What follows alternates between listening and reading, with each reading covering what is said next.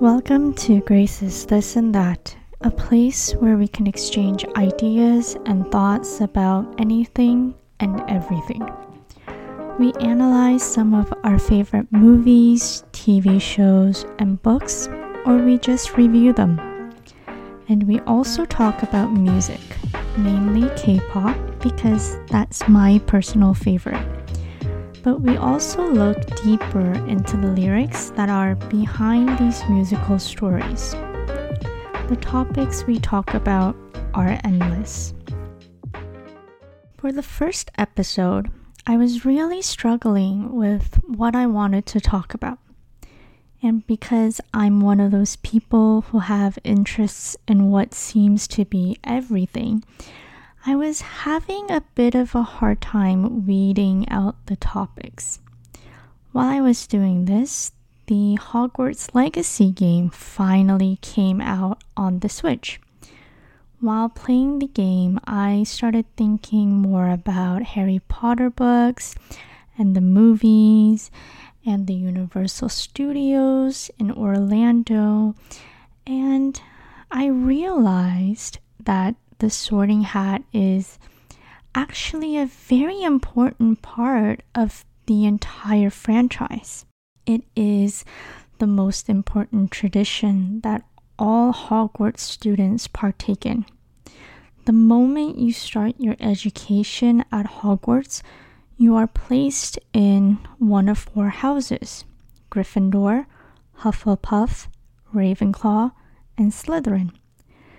It is also an aspect of Harry Potter that many people enjoy and buy merchandise for.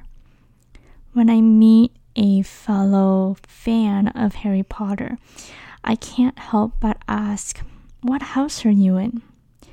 And whether I'd like to admit it or not, their answers solidify a sort of prejudice in my mind. If you are a Gryffindor, then you must be a brave, courageous person who most likely acts before thinking and is a little bit stubborn. If you are a Hufflepuff, then you are the best person because all Hufflepuffs are the best, like me. But all jokes aside, if you are a Hufflepuff, then you're most likely a patient, loyal person and who is hardworking. If you are a Ravenclaw, then I see you as a very smart individual who is wise and who always wants to learn more, probably also a bookworm. If you are a Slytherin, then I see you as someone who's very ambitious, slightly cunning, but someone who also thinks before they act. And reflecting back on this and my slight prejudices to the four houses, I noticed that I was showing signs of a certain sociological concept known as the labeling theory. For those of you who haven't studied sociology or criminology, let me quickly explain what the labeling theory is. The labeling theory is a concept in criminology and sociology that aims to explain deviancy or deviant behavior. The central idea is that labels control, or at the very least influences, a person's behavior and their self-identity. You can think of it as a self-fulfilling prophecy in a nutshell.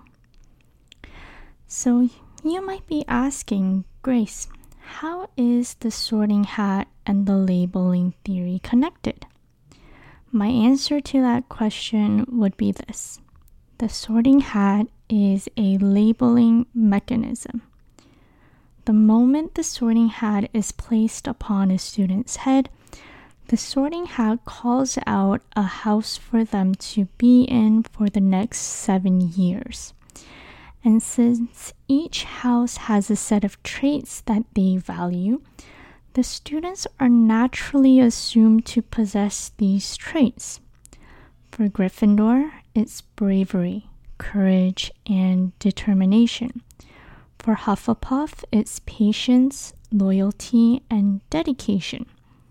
For Ravenclaw, it's wit, wisdom, and the willingness to learn. And for Slytherin, it's cunningness, pride, and ambition. When a first year is sorted into one of these houses, that's their introductions to who they are to the rest of the students. And like we know, it's very hard to get rid of those first impressions. Their house becomes their first label in Hogwarts. Now, before we go further into this topic, I want to make a small disclaimer. I'm going to talk about the Harry Potter series under the assumption that you have already read the books or at least watched the movies. Also, I'm going to be looking more towards the books for my examples rather than the movies, since it is the original source. There are 3 characters that I want to briefly look into while looking at the labeling theory and how it pertains to the Harry Potter series: Neville Longbottom, Andromeda Black, and Harry Potter. Each of these characters, I believe, have something to teach us about this sociology concept.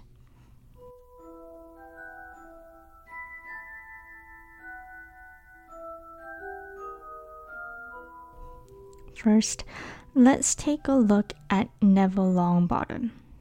Neville Longbottom is a very interesting character. In the first few books, he was the character I remember thinking, why is he in Gryffindor? Neville was the sweetest little boy in the books, and I couldn't believe that he was in Gryffindor, because he just stood out almost like he didn't belong. He never fit the stereotype of Gryffindor students. But as the series went on, we began to see Neville becoming more and more the stereotypical Gryffindor, a brave and courageous character who is a hero in his own right. I think by observing Neville, we can see that the labeling theory and its idea that labels affect our behavior does have some merit. Ever since the beginning, Harry told Neville to be proud of being in Gryffindor. When Neville came up to the trio after being bullied by Draco Malfoy and doubted his place in Gryffindor, Harry proudly told him that Neville was worth 12 of Malfoy, that he should be proud of being in Gryffindor because the Sorting Hat put him in the best house. And as the series progressed, we saw Neville becoming more and more proud of his Gryffindor house and started to act in the way a typical Gryffindor would. It can easily be seen and explained as Neville just growing in his character, just having a character growth from someone who is timid to someone who is a leader and nothing more. After all, he was the one who Dumbledore gifted 10 points for being able to stand up to his friends in the first book. So technically, the bravery was in Neville all this time. While that is true, I think there's more to it than that. Neville had originally asked the Sorting Hat to sort him into Hufflepuff, but for some strange reason, the Sorting Hat refused and sorted him into Gryffindor. If the Sorting Hat did listen to Neville and sorted him into Hufflepuff, I don't think Neville would have had the growth that he did in the series. Hufflepuff and Gryffindor value very different things. I see the main difference between Hufflepuff and Gryffindor as this: action-oriented or support-oriented. Gryffindors are those people who are more action-oriented. They want to do something. If they see that their friend is in danger, they won't hesitate to act. They will stand up for their friend, and the little guys going as far as to challenge authority figures. They don't really think of the consequences of their actions, and they just do what feels right. On the other hand, I think Hufflepuff is more support-oriented. They are immensely loyal and will stay behind their friend no matter what, and are ready to support them in any circumstances. They might not be doing something, but they are always in the same location like a tree and won't easily be swayed. With this in mind, I don't think Neville would have had the character growth that we see in the series if he was placed in Hufflepuff. We wouldn't see him as the stereotypical Gryffindor, especially in the 7th book, with him leading the DAs when Harry, Ron, and Hermione aren't there for protecting the students and destroying the final Horcrux that is Nagini.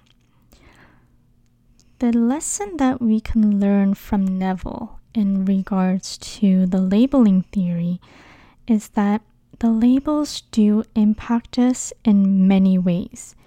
It also reminds us that we need to be careful of the labels that we put on children, our friends, and even our families. Not only does the labels affect a person's behavior and their self-identity, it also affects the way people view them.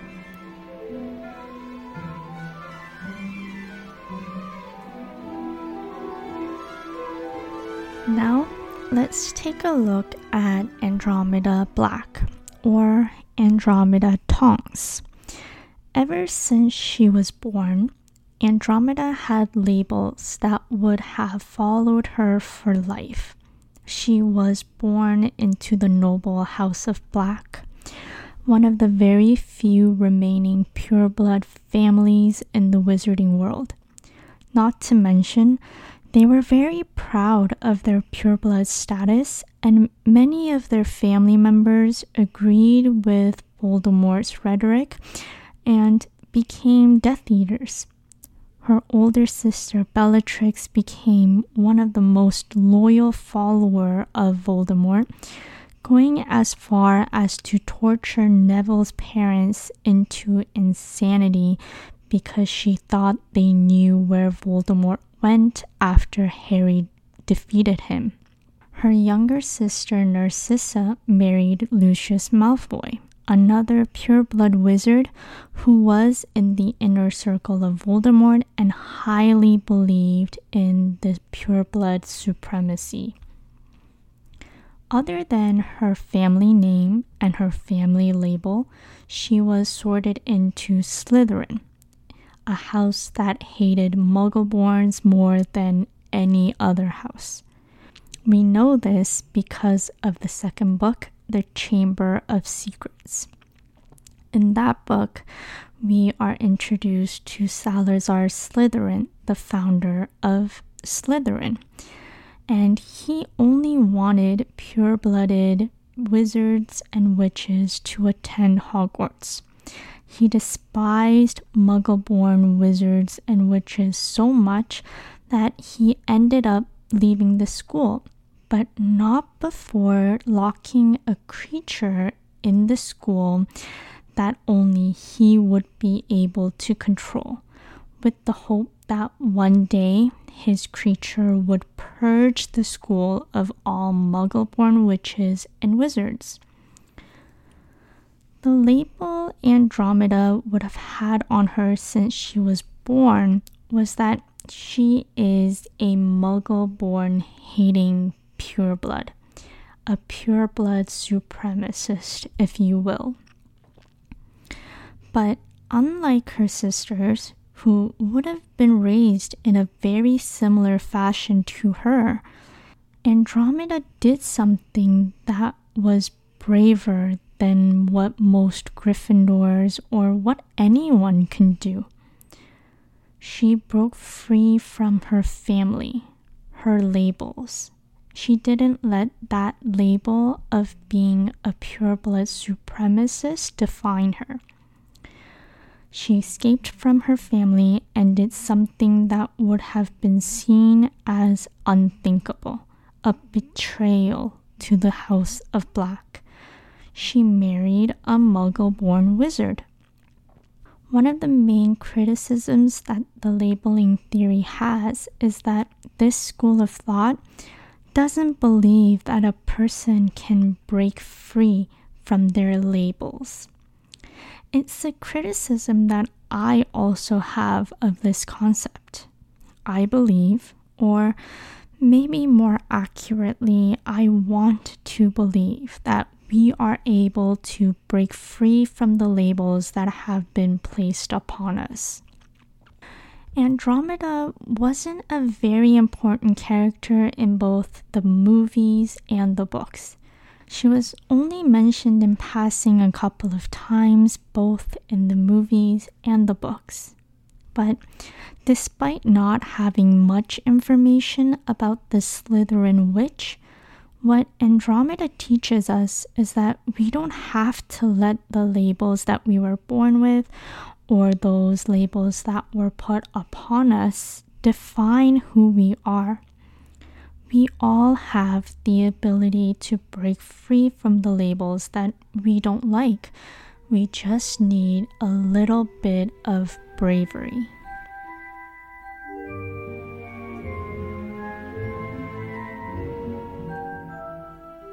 Finally, let's take a look at Harry Potter, the main character of the series, the person who we spend the most time with. I'm sure there could be a lot of things that relate to the labeling theory and the self-fulfilling prophecy, with the whole he is the chosen one and the boy who lived. His life is basically full of labels that ended up coming true. But that's not why I want to focus on Harry Potter. What I want to focus on is the way Harry chose his own labels. I personally think that Harry's story really starts when the sorting hat is placed upon his head and he asks the sorting hat to not place him in Slytherin. So why did he ask the sorting hat to not place him in Slytherin? It's actually very simple. He heard that all witches and wizards who went bad were in Slytherin, and he didn't want to become evil. And with that one choice, that small choice, I think is what changed everything. I mean, can you imagine if Harry was put into Slytherin? Slytherin, whether we like it or not, was written to be the evil house of Hogwarts. It was written to be the antagonistic force during Harry's time at school. Why? Because the entire plot of the Harry Potter series from beginning to end is a fight between good and evil. It's Harry versus Voldemort. It's Gryffindor versus Slytherin. So if Harry were to be placed into Slytherin, I don't think he would have become the hero of the wizarding world. With what I said in the previous segment with Andromeda, the Slytherin house hates Muggles and Muggleborns. Voldemort was in Slytherin. He was the heir of Slytherin. He was the person who created the Death Eaters in order to persecute Muggles and Muggleborns so that the purebloods can rule the wizarding world. Can you imagine if Harry was placed into a house like that? I mean, Harry has every reason to hate Muggles. He was constantly mistreated by his Muggle relatives. He lived in the cupboard under the stairs for most of his childhood, and he was constantly starved. Based on just these small examples, it would have been very easy for Harry to conform to the pureblood ideologies of Slytherin. But that didn't happen. It didn't happen because Harry chose to ask the Sorting Hat not to place him in Slytherin. And through this, we are taught perhaps another very important lesson. We can choose our own labels, or rather, our own paths.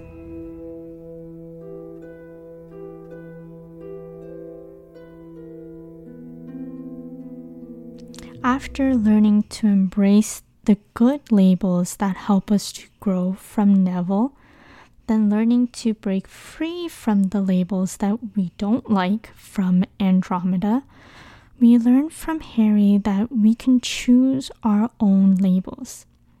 Through these characters, we learn that, sure, the labeling theory may have merit and it might explain some deviancy and deviant behavior. But the most important thing that we learn is that we have more power than we think over these labels. And as Albus Dumbledore said, it is our choices that show what we truly are.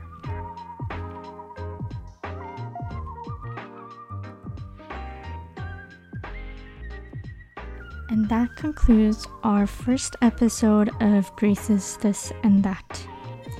As this is my first podcast episode, I'm still figuring out what type of format I want to use, whether or not I want to focus on a specific area, and if I want to make this more of a casual conversation style of podcast or more of an audio essay of sorts. So there might be a few tweaks here and there in the upcoming episodes. But if you have any suggestions or comments about this format, just let me know. I'm always very curious to hear what you have to say. I would love to take this time to turn the question around to you. What do you think about the labeling theory? Are you a fan of Harry Potter? What house are you in? If you have any further thoughts about this topic, let me know. I really want to build a community where we can feel safe and comfortable sharing our thoughts about any topics. And hopefully you'll be open to building a community like that with me. And I'll see you all very soon with the next episode of Grace's This and That. Until then, stay curious, stay entertained, and most importantly, stay thriving.